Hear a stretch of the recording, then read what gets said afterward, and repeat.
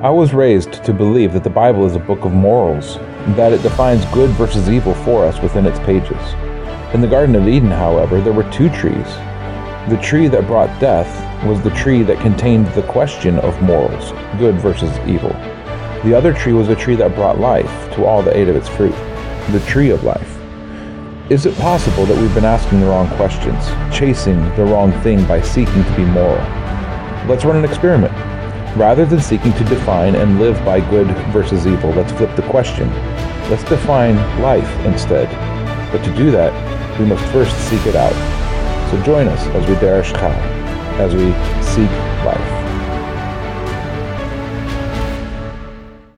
Hey everybody, welcome to Derish Chai. Aaron Bishop here once again with the Derish Chai experiment. We're going through scripture. We are trying to define the things of life using patterns that we see in life and apply them to the pages and the words of scripture and see what we can discover from them. See if this is actually a real thing, if defining things according to life and death can change our perspective on what it is the scripture says and to help us understand better who it is, this God that we serve.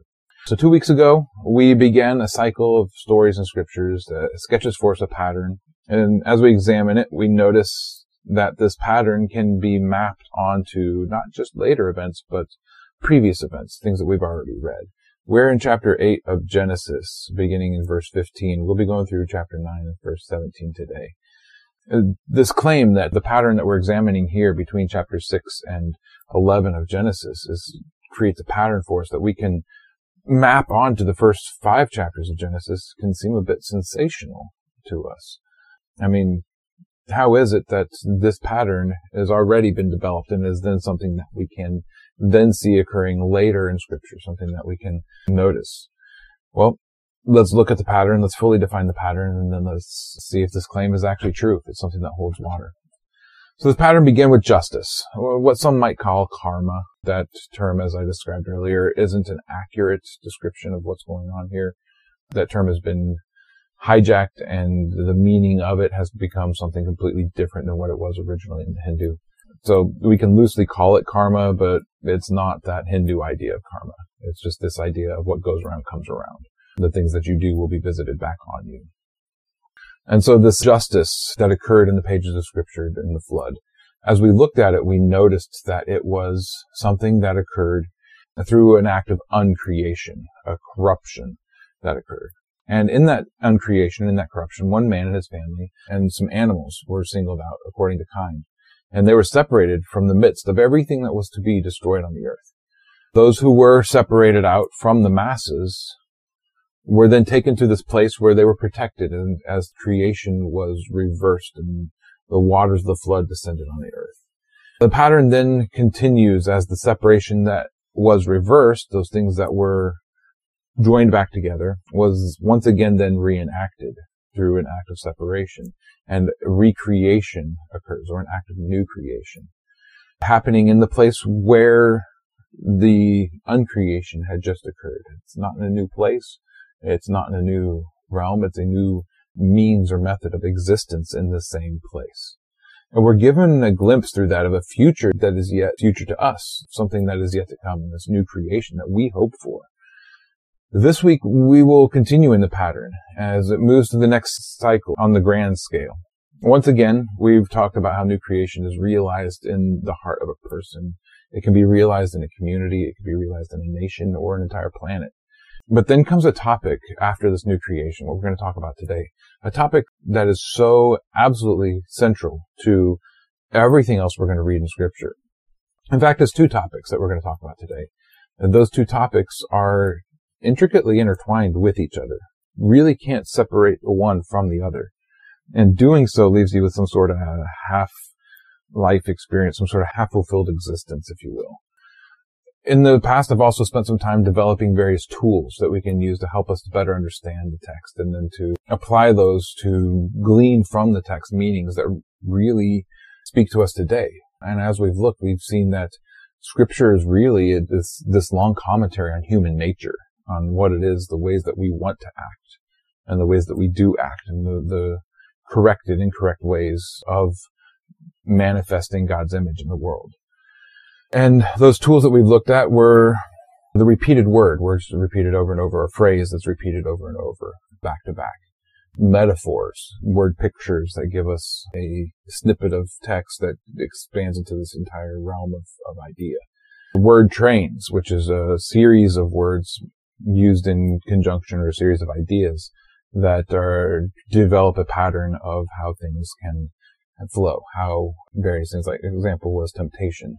Then we looked at puzzle pieces, taking isolated chunks and defining various pieces and figuring out what's missing in the story, and then trying to use our own experience to fill in those missing pieces, not as a way to say that that is what happened, but more as a way of understanding ourselves and seeing ourselves in the text, allowing our own experience to participate in the story. And then we talked about finally the clue finding, the looking into scripture and treating it as though it is a riddle to be solved, being very aware of the words and the possible meanings of each of the words, and looking at the ways of interaction and considering various forms of context in the text that can help to point us to some greater and deeper meaning. These tools, as you begin to use them, they do take some time to develop, but once they're developed, they can become highly useful. And you may find that in places in scripture where you once saw only one thing that's literally on the page, you may find an entire world of concept and idea exploding into the page in a depth that was not there before.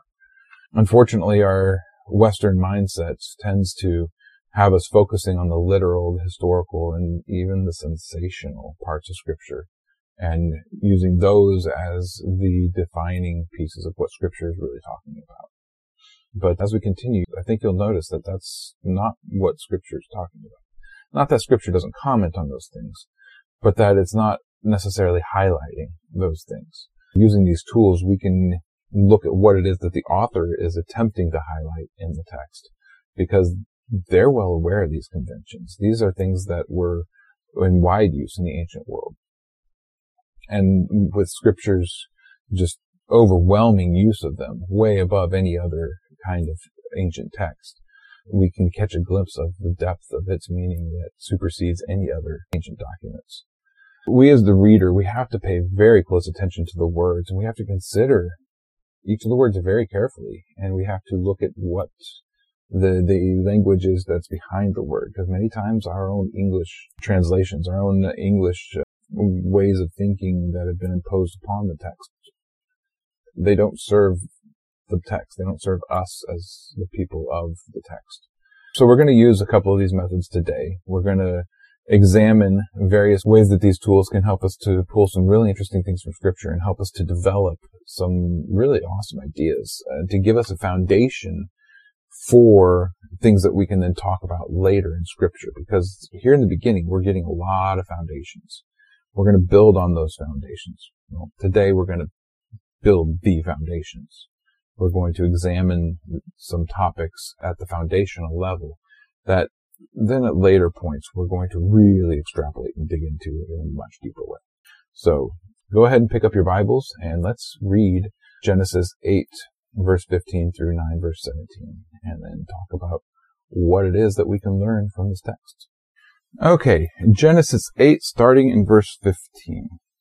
And Elohim spoke to Noach, saying, Go out of the ark, you and your wife and your sons wives with you.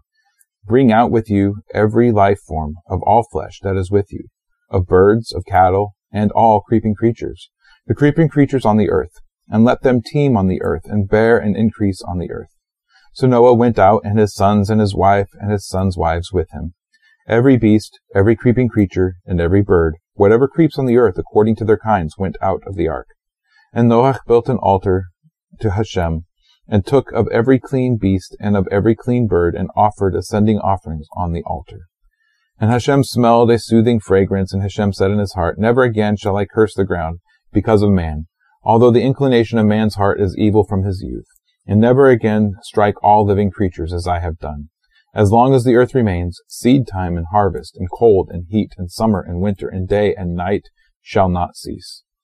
And Elohim blessed Noach and his sons, and said to them, Be fruitful, and increase, and fill the earth. And the fear of you and the dread of you is on every beast of the earth, on every bird of the heavens, on all that creeps on the ground, and on all the fish of the sea. Into your hand they have been given. Every creeping creature that lives is food for you. I have given you all, as I gave the green plants. But do not eat flesh with its life, its blood. But only your blood for your lives I require. From the hand of every beast I require it, and from the hand of a man. From the hand of every man's brother I require the life of man. Whoever sheds man's blood, by man his blood is shed.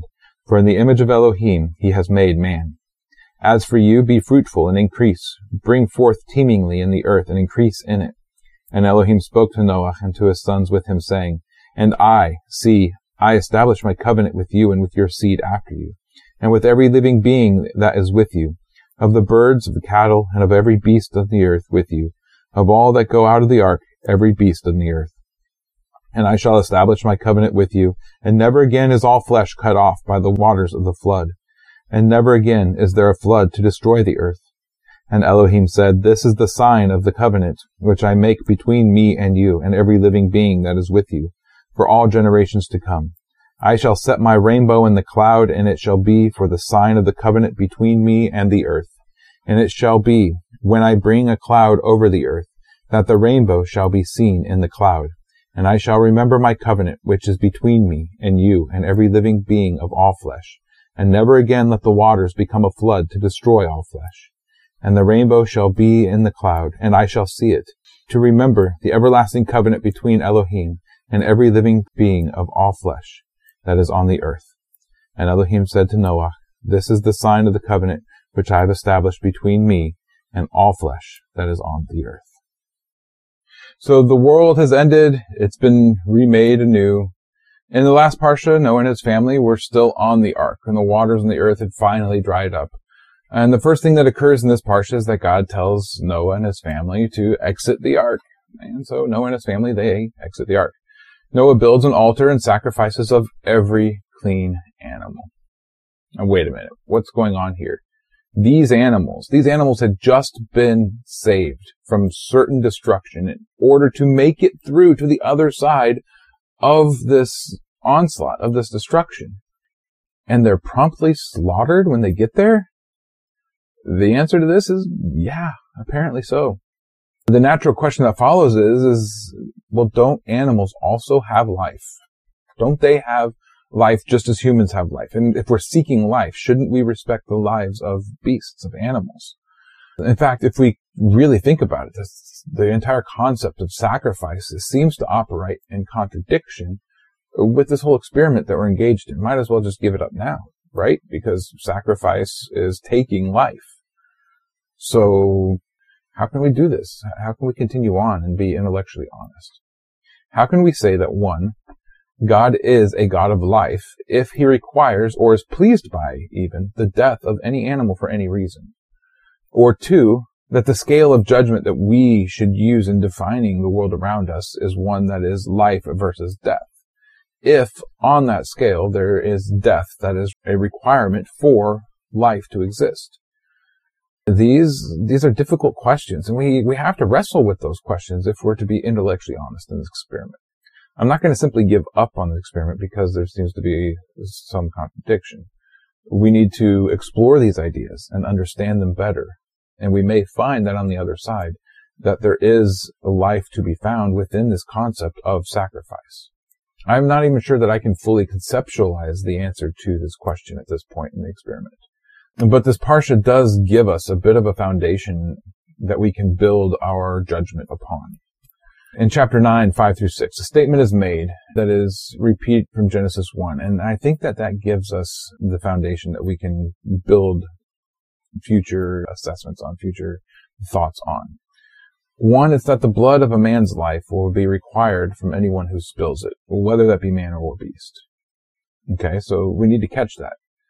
Even beasts will be responsible for the death of a man, but men will not be responsible for the death of a beast. Right there, we seem to have some sort of separation between the two, that the life of a beast, while still important in God's eyes, is not to the same level as the life of a man. Why is that? What reason is given in the text for this difference between man and beast? Well, man was created in God's image. Right there, we see that this difference between man and beast in God's eyes. Man is created in God's image. Beast, not so much. Maybe not to the same extent, perhaps.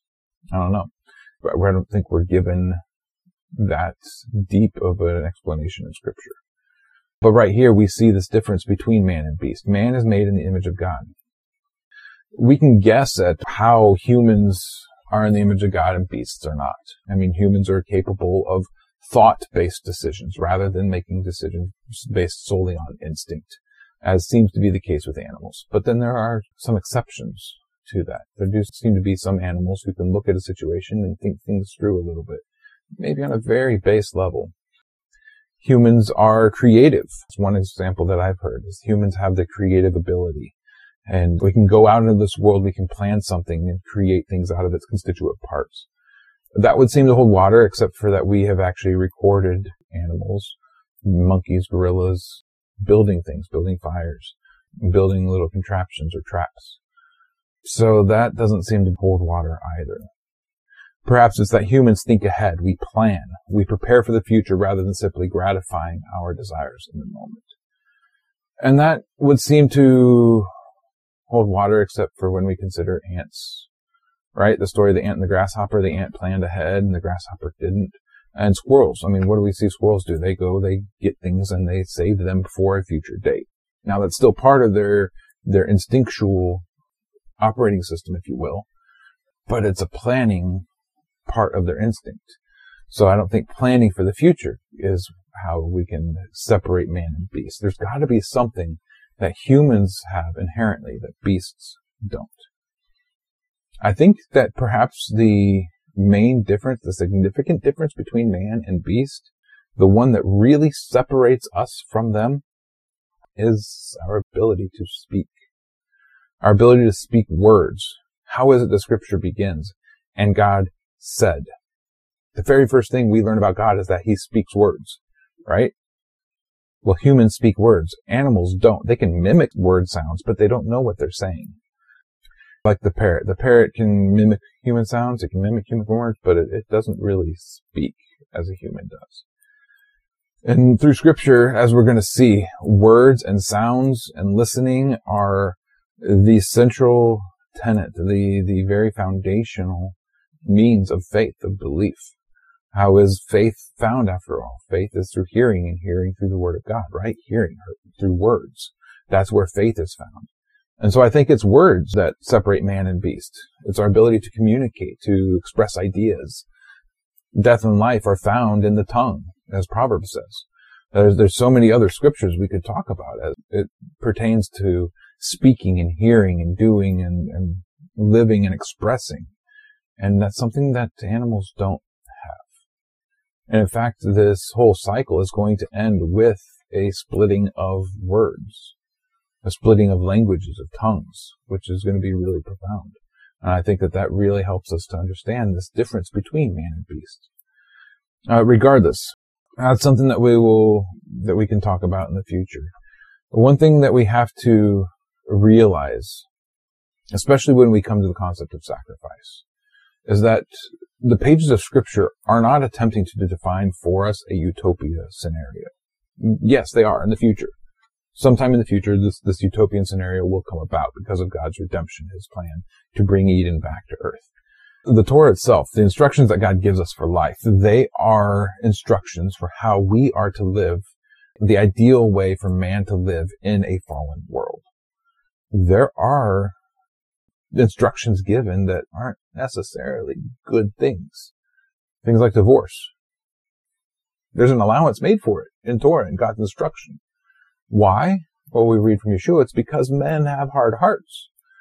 And so God gives His Torah as a way of helping us to live as best as we can in this fallen and corrupt world with our own hard hearts. And it gives us a path through this madness, if you will. And one of those ideas, one of those things that can seem contrary to this utopian ideal is this concept of sacrifice. Animal sacrifice specifically. There's something much deeper going on in animal sacrifice, I think, than simply the death of an animal. But that's something that we'll get into in real depth in Leviticus. So we've got some time. For now, let's just examine the concept of sacrifice itself. What is sacrifice? What is it on a philosophical level? All through Scripture, we see of sacrifice as something that's spoken of, and it's something that God requires of His people. It's giving something of value from yourself in order to gain a benefit that you would not otherwise have. Jordan Peterson, a psychologist from Canada, he tends to be hated by some people and absolutely loved by other people. I find him to be very interesting. He's got some really fascinating ideas. There's other places where he misses the bar, but you can't agree with everyone, right? But he looks at sacrifice from this idea of storing up potential for future use, for future benefit. If I give of myself now, then this future, this ephemeral, intangible place that I will one day occupy will be better than what I live in now, or will be prepared for in case of something bad happening. And from this standpoint, simple work is a form of sacrifice, a giving of my present energy, something of value to me. It's giving of our time, a very prized and limited commodity, in order to gain some future benefit in our society. That's pay that we can then use to gain something. Or it's an item that we've created that will help our future, or will help us to express ourselves. Or it's something that's been organized when you're cleaning a house or a room. You're expending your energies now in order to have a more manageable experience in the future. In this way, I think all sacrifice can be defined. When you give money to a poor person, why do you do that? Because you're commanded to. Fantastic. That's a good, thoughtless, basic way to approach it. But why do we give to poor people? Why do we give to the widows and the orphans? Because it makes our society that much better. It makes our world that much better. It builds up all those around us, people that we are connected to, people that we interact with.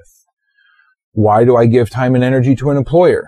Well, because the employer returns time for this thing called money, which we can then use for goods and services that we will require in the future. Things that I need in order for myself to survive. Why do we give money to churches and to pastors? Why were tithes given to the Levites, according to Numbers 18?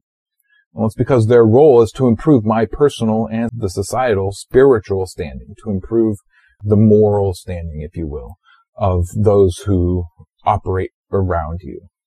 The Levite especially, the priest, represents the individual to God and represents God to the individual. They're this conduit, this in-between, this spiritual and our physical existence. And so much of their time is spent in this effort of representing God to the people and the people to God, and teaching and helping us to understand how to live lives that are beautiful before God, the way to properly image God into the world. And they spend so much time on this that there's very little time left to seek their own benefit. If we don't give them something, then they have nothing. They end up dying of starvation. And then all of society suffers. Everybody suffers in that case. In fact, the Levites, they were not given an inheritance of land. Everything that they had came from the people, came from gifts, from sacrifices that were made to the Levites, or to God, that the Levites would get a share in. Giving in this way to spiritual leaders, it improves all of us. It enables a growth in relationship with God. It enables a societal community to grow around a central idea that is worth striving towards. So if we look at this various ideas of sacrifice, we would see that the idea is, it's not something that's uniquely Judeo-Christian. In fact, every single ancient culture engaged in sacrifice. Muslims today still engage in animal sacrifice in the Middle East. In Hinduism as well, they engaged in animal sacrifice. Some ancient religions even went so far as to make human sacrifices, something that is totally off the books from God's point of view, even though there are a few examples of people doing such a thing in Scripture. In fact, Sacrifice isn't even solely a religious idea. The atheist philosopher Ayn Rand, she speaks of sacrifice in her book, The Virtues of Selfishness. Wait a minute, selfishness, sacrifice, how do those things work together? Well, in this work, she describes that the truly selfish person, the person that's looking out for their own well-being and benefit, will invariably look to improve the lives of those around them. They will give of what they have in order to bring up others so that their own existence is improved. The sacrifice itself is a human ideal. It's not simply a Christian ideal or a Jewish ideal or even a religious ideal. It's a human ideal. It's part of our human existence is this idea of sacrifice. Even these atheistic, selfish-based philosophies recognize the utility of sacrifice, of one's own goods for the benefit of others. However, Ayn Rand, in her philosophy, The Virtues of Selfishness, she makes a distinction on when sacrifice should be engaged in, when charitable giving should be participated in, if you will. And she says that a person shouldn't give to others if it will prevent them from living out their own well-being. In other words, if you're not able to take care of yourself, don't give to others. If you can't afford it, don't sacrifice. That's her bottom line. Scripture disagrees strongly with Ayn Rand on this point. Very much so. In fact, her whole selfishness argument falls apart when you compare it to Scripture. I'm not espousing her ideals. I'm just trying to show how sacrifice itself is something that's universally human.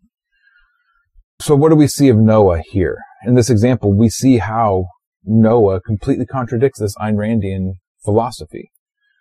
There were only 7 pairs of clean animals on the ark. There's not a whole lot there. If Rand were alive to advise Noah, she would have said, don't sacrifice even one because you might endanger the entire species. And if you endanger the entire species, you endanger the entire world. You endanger yourself. You hurt yourself in some way. That's not an attitude that a believer in the God of the Bible should take, though. And let's look at Yeshua's example, because he is, in fact, God's example for us. Did he sacrifice in a way that endangered his future? Did he give to the point of pain? What was his model and his example? He gave of himself to the point of death. That's pretty significant. That's huge.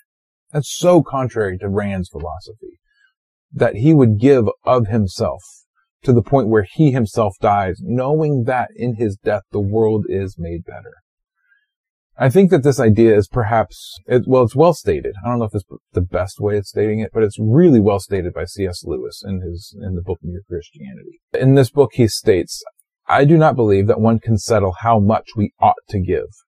I'm afraid the only safe rule is to give more than we can spare. In other words, if our expenditure on comforts and luxuries and amusements, etc., is up to the standard common among those with the same income as our own, we're probably giving away too little.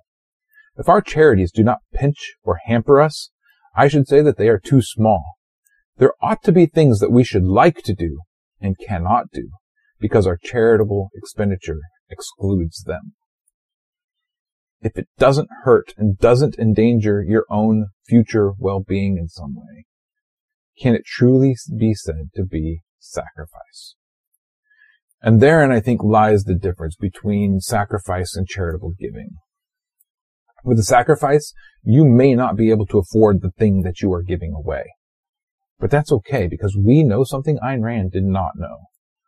And that's that God is the source of all things. He is our sole provider, not us. We are to work, yes. That was true in the garden before the fall. We are to work in this world. But what are we to work towards? Is it to work towards a retirement, towards a time when we can just sit around and do nothing? There is an allowance for that in Scripture. The elderly are to be cared for by the young once they can't work anymore. But Matthew 6:31 through 33, Yeshua addresses this in the middle of the Sermon on the Mount. And he says, do not worry then, saying, what shall we eat, or what shall we drink, or what shall we wear? For all these the nations seek. And your heavenly Father knows that you need all these. but seek first the kingdom of God and his righteousness, and these will be added to you. So when we work, what are we to work for? What is to be our driving purpose in our work? It's to be the kingdom of God. In everything we do, every little minutia of our daily existence is to be geared towards building God's kingdom. If we do this, God will provide for our basic needs. We don't have to worry about providing for ourselves in that because we are working. We're working towards his kingdom. Paul puts it this way in Ephesians 6, verses 5 through 7. He says, "Servants, obey your masters according to the flesh, with fear and trembling and sincerity of heart, as to Messiah, not with eye service as men pleasers, but as servants of Messiah, doing the desire of God from the inner self, rendering service with pleasure as to the master and not to men." Work as though everything you do is building the kingdom of God.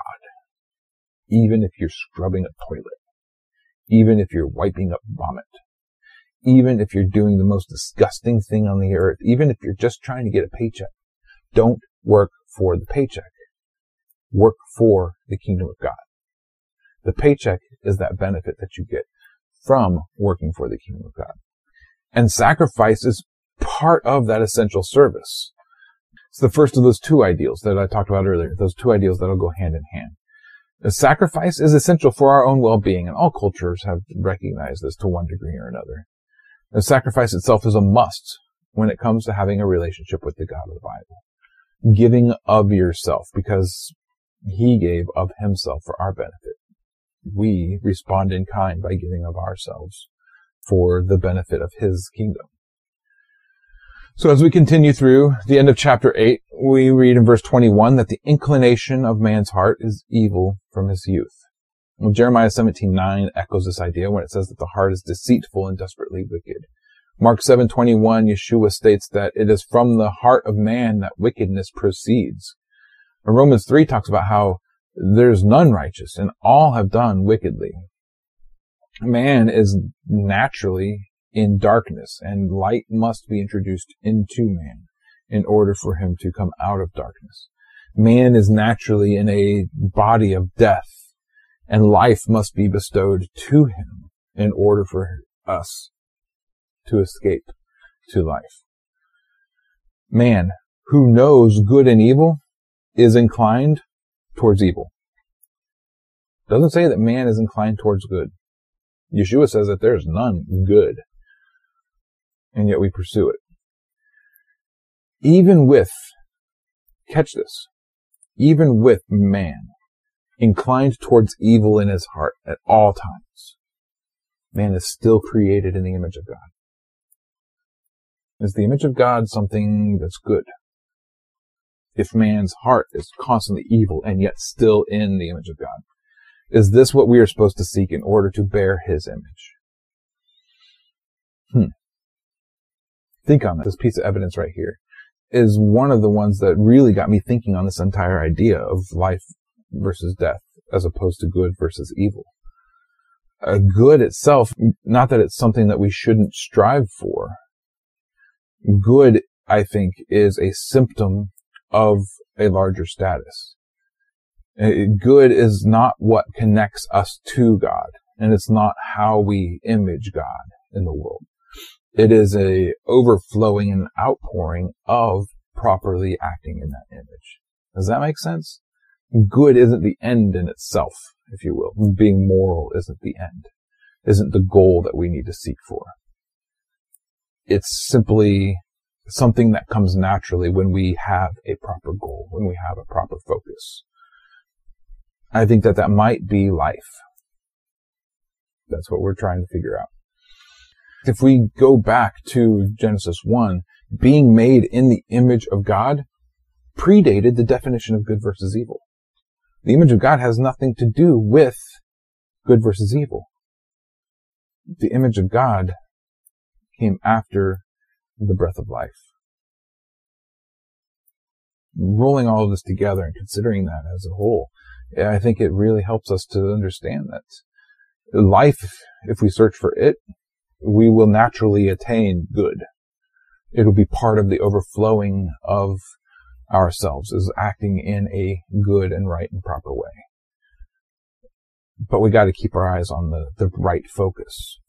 Anyway, let's just appreciate for now that the problem of the world, it's not a right people kind of problem. And that's really what the story of Noah describes to us. If the problem with the world were simply a right people kind of problem, if it's simply a matter of getting rid of all the wrong, evil, gross people and acting judgment on all those who've turned their backs on God, new creation would have been guaranteed the moment Noah stepped off the ark. The new Eden is right around the corner at that point, if it's just getting rid of all the bad people. But the problem in the world isn't the quality of one kind of person over another. We're all in that same quality. The problem is with the sin that's natural and inherent in our very existence. As long as the sin in ourselves is not dealt with, as long as evil and corruption remain in the human heart, evil and corruption remain in the world. Simply wiping out the bad people didn't fix anything. It just moved it into a new phase. So as chapter 8 closes, we read that as long as the earth remains, seed time and harvest, summer and winter, these cycles of life, they'll continue as long as the earth remains. Now, these words, seed time, harvest, the cycles of life, they should get us thinking back to the days of creation, because we've just seen creation made anew, right? We've seen the waters being separated again, and land and sea being separated again, and so on and so forth.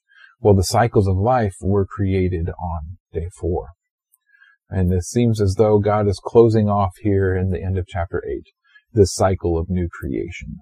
The new creation has been established with these cycles, and with the affirmation that these cycles aren't going to change again. And then begins chapter 9. And just as with the creation in the beginning, the last part of the creation was a blessing of men. And we actually read nearly the same blessings that were in chapter 1 to the man that was created in the garden. Be fruitful, multiply, fill the earth. Genesis 1 right there. That's an exact quote. But rather than rule over the beasts, as was given in chapter 1, now the beasts will fear you. Rather than simply eating seed-bearing fruit, now beasts also are your food.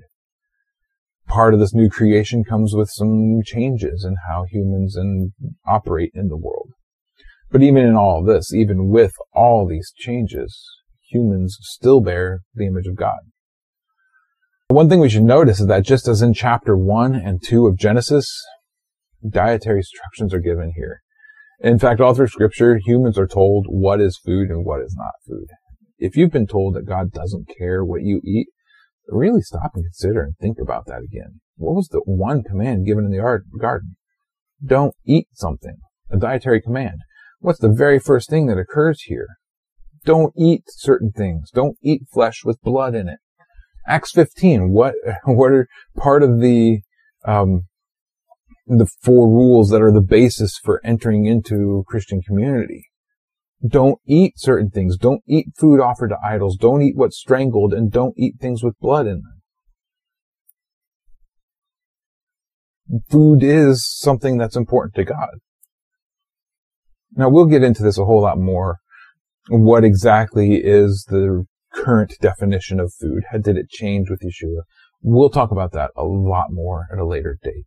For now, just recognize that even in the New Testament era, if you want to call it that, there is dietary restrictions. It's not that God doesn't care what you eat. It's that He has defined what is food. And we need to accept His definition of what is food. Has that definition changed with the New Testament? We'll talk about that a long time down the road. Something else that we see instituted in this chapter is capital punishment. If a person takes the life of another person, then it is the duty of man, of humans, to repay that person in kind. Doing so in its proper and prescribed way is not murder, but neither is it described as any kind of mob rule or justice. there is a sequence of steps that is to be gone through before the death penalty can be ascribed to anyone. It's only in the cases of perverted justice do we see mob rule execution occur in Scripture. So usually when someone says, oh, do you still condone stoning? Should we stone our children? They're usually thinking of some sort of mob rule mentality where, oh, the kid disobeyed me, let's take him out back and just pelt him with stones. No jury, no trial, no previous experience with this, no continuing rebellion in the heart of the child. Just, oh, single disobedience, let's go mob rule, destroy the kid. That's usually what enters into our mind because we think of, ancient society. We think of things like the Salem witch trials. We think of these times in our own history where mob rule has ruled. Lynchings, so on and so forth. And we say, well, that must be how these ancient people acted. But that's not true. Think on the times that mob rule happens in the Bible. Think of Yeshua, Stephen, the woman caught in adultery. These are mob rule situations, and each time justice is perverted. Except for in the woman caught in adultery, where Yeshua says, wait a minute, stop. We're not doing this right.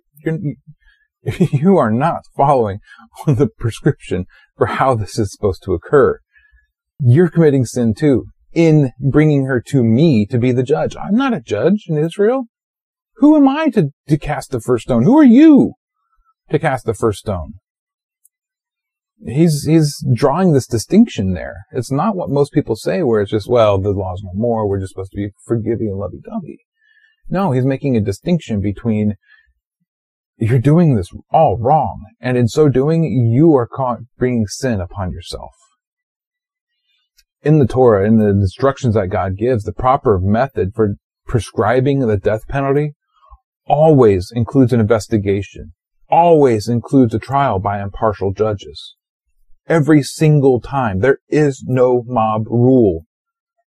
Every single case. So wait, okay. So capital punishment. All right, we can accept that capital punishment is something that God condones, that God wishes for humans to engage in. So how does this square with the concept of seeking and preserving life?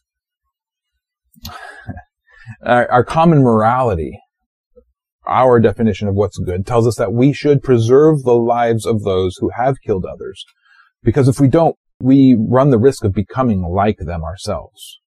But something that we've seen since the chapter 4 of Genesis, there is a curse on the earth when innocent blood is spilled. And that blood, we read in Revelation, cries out, oh God, how long? How long until you avenge us, until this justice is enacted on our behalf? Because justice is just as important as mercy is.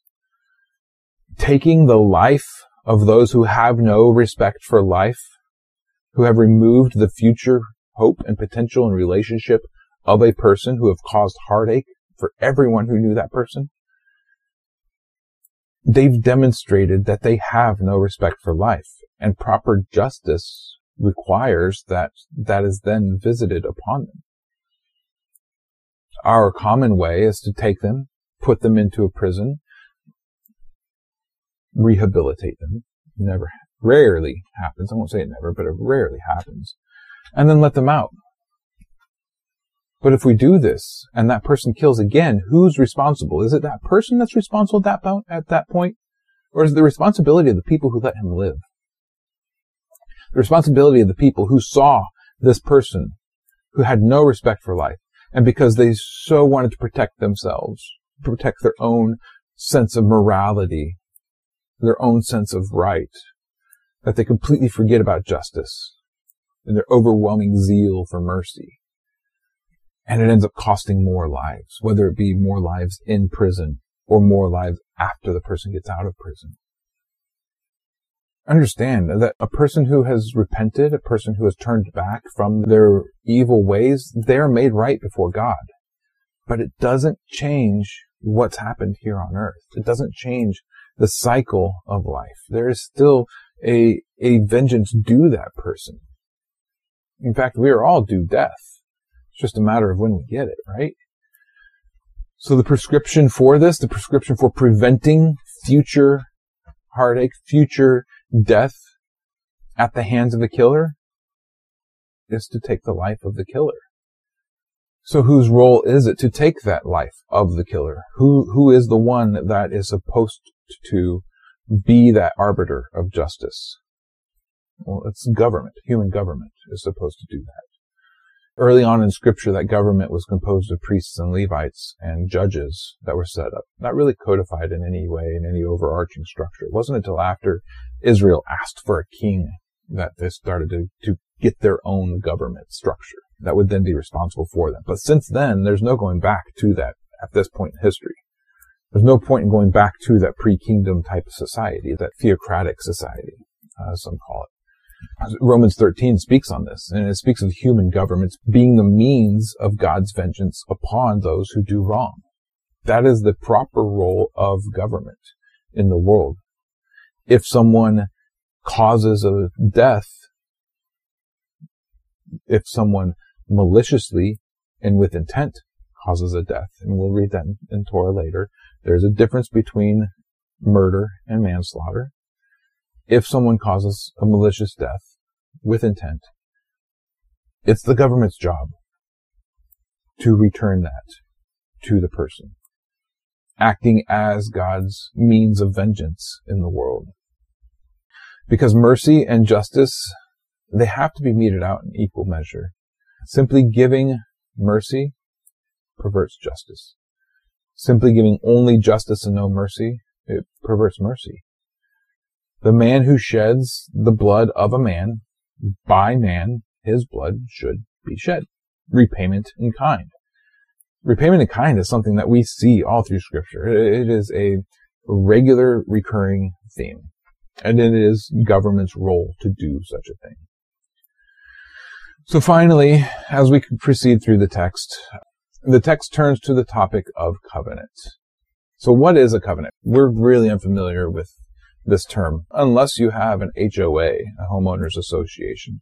They might make you sign a covenant for the community, right? The rules and regulations for what you're allowed to do with your property within this greater organization. Is that what it's talking about? In a way, yeah. Yeah. A covenant, simply put, is an agreement to act in a certain way. Very simple. A covenant is not so much of a legal contract as we like to think of it. A covenant is a way of putting your life and your reputation and your honor on the line as the collateral for the keeping of the terms of the agreement.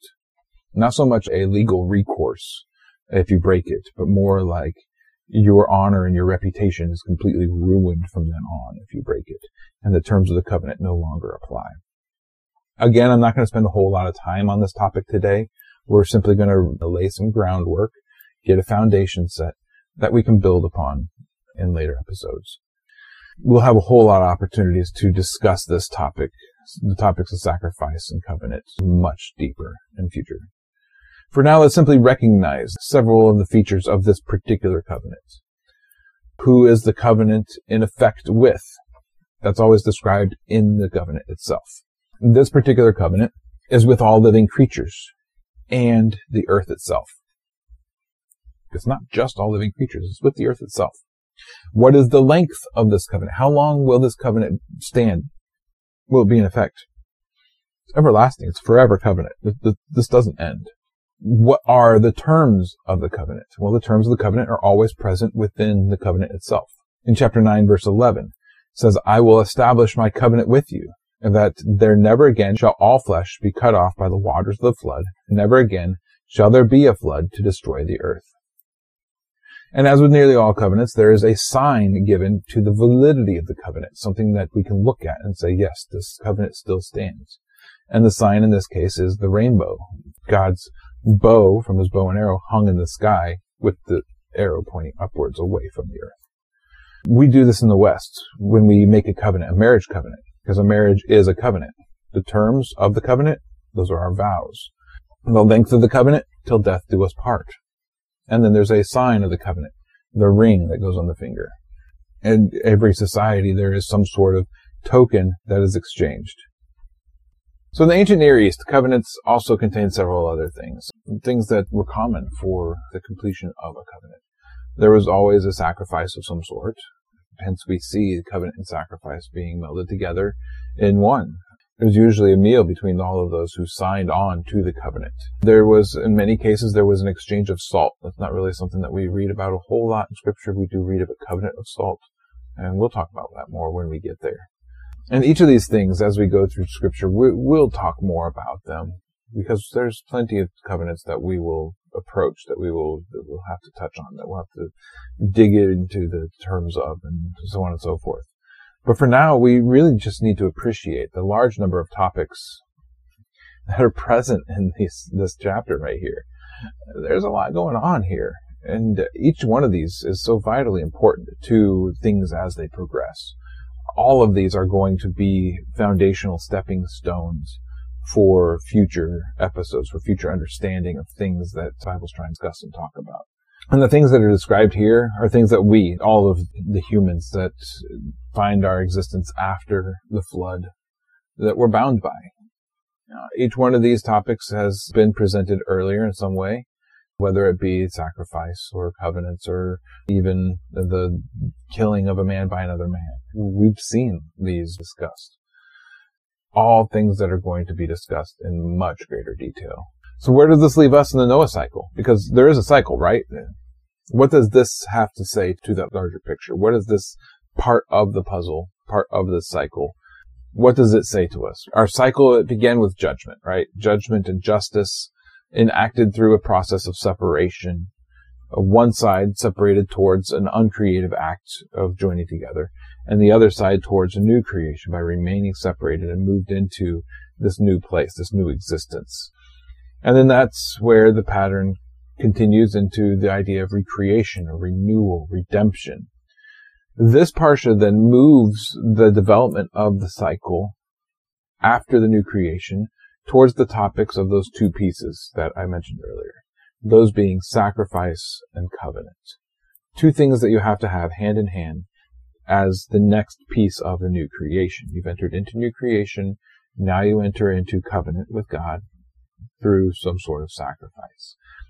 As we go through the many different types of examples of this cycle occurring, we'll see these steps in all of them, every single one of them, whether it be the new covenant through Yeshua, whether it be the Exodus from Egypt, whether it be even in the Davidic covenants. And the cycle is present both before and after as the whole cycle continues. And it's one that continues and rolls through Scripture. And it's almost fractal in that it happens in individuals' lives as well as in the life and existence of a nation. And they're all kind of wrapped together. And we see each of these pieces in upcoming examples. For example, Abraham. In his story, he is separated from his family, that act of judgment. He is judged as righteous, or judged as the one to found the nation that God is creating. He is then recreated in new creation with this promise of a family that will stem from him rather than the family that has come before. And then a covenant is enacted with a sacrifice. And then his story continues. We'll see this in the story of the Exodus from Israel as well. A judgment coming in the form of plagues onto the people of Egypt. Then there is a separation. One set of people separated towards death and destruction. Another set of people set free and brought through the chaotic waters to the other side into a new creation of Israel until they reach Mount Sinai, where there is a covenant that is cut and a sacrifice that occurs. And even in the new covenant of Yeshua, because we're each judged before God, and that judgment then passes on to Yeshua. He becomes the one that is sent towards death. But death can't keep him. Death tries to grasp him, and it can't keep him. He escapes. And in his escape, he allows all of us to cast our death onto his death. And in so doing, we then can no longer be held by death either, which then is the new creation through the covenant that is created through his sacrifice. So in our experience of entering into the covenant of Yeshua, there are some questions that we need to ask as we enter into this covenant. What are the terms of that covenant?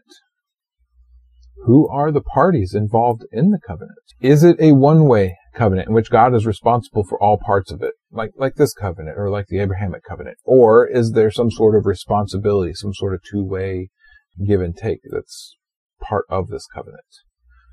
Is there a sign of this covenant, something that we can look to and see as part of the fulfillment or the existence of this covenant? What does it mean to be part of the new covenant?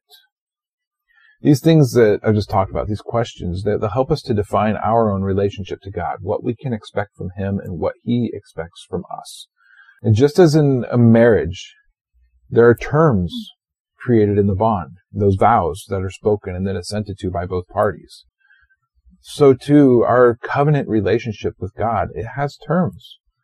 And it's our due diligence as people who are part of this covenant to figure out what those terms are. Once we know those terms, to then live by those terms, to exist in those terms. And so we got to search. We've got to do some defining. I'm not going to give you the answers to the questions I just asked. Those are things I want you to search up for yourself. Open Scripture. Do some digging. Find out, what are the terms of the new covenant? Who are the people involved in the new covenant, the parties? What are the terms? What is the time frame of the covenant? So on and so forth. And as we search, we need to keep asking the question of life.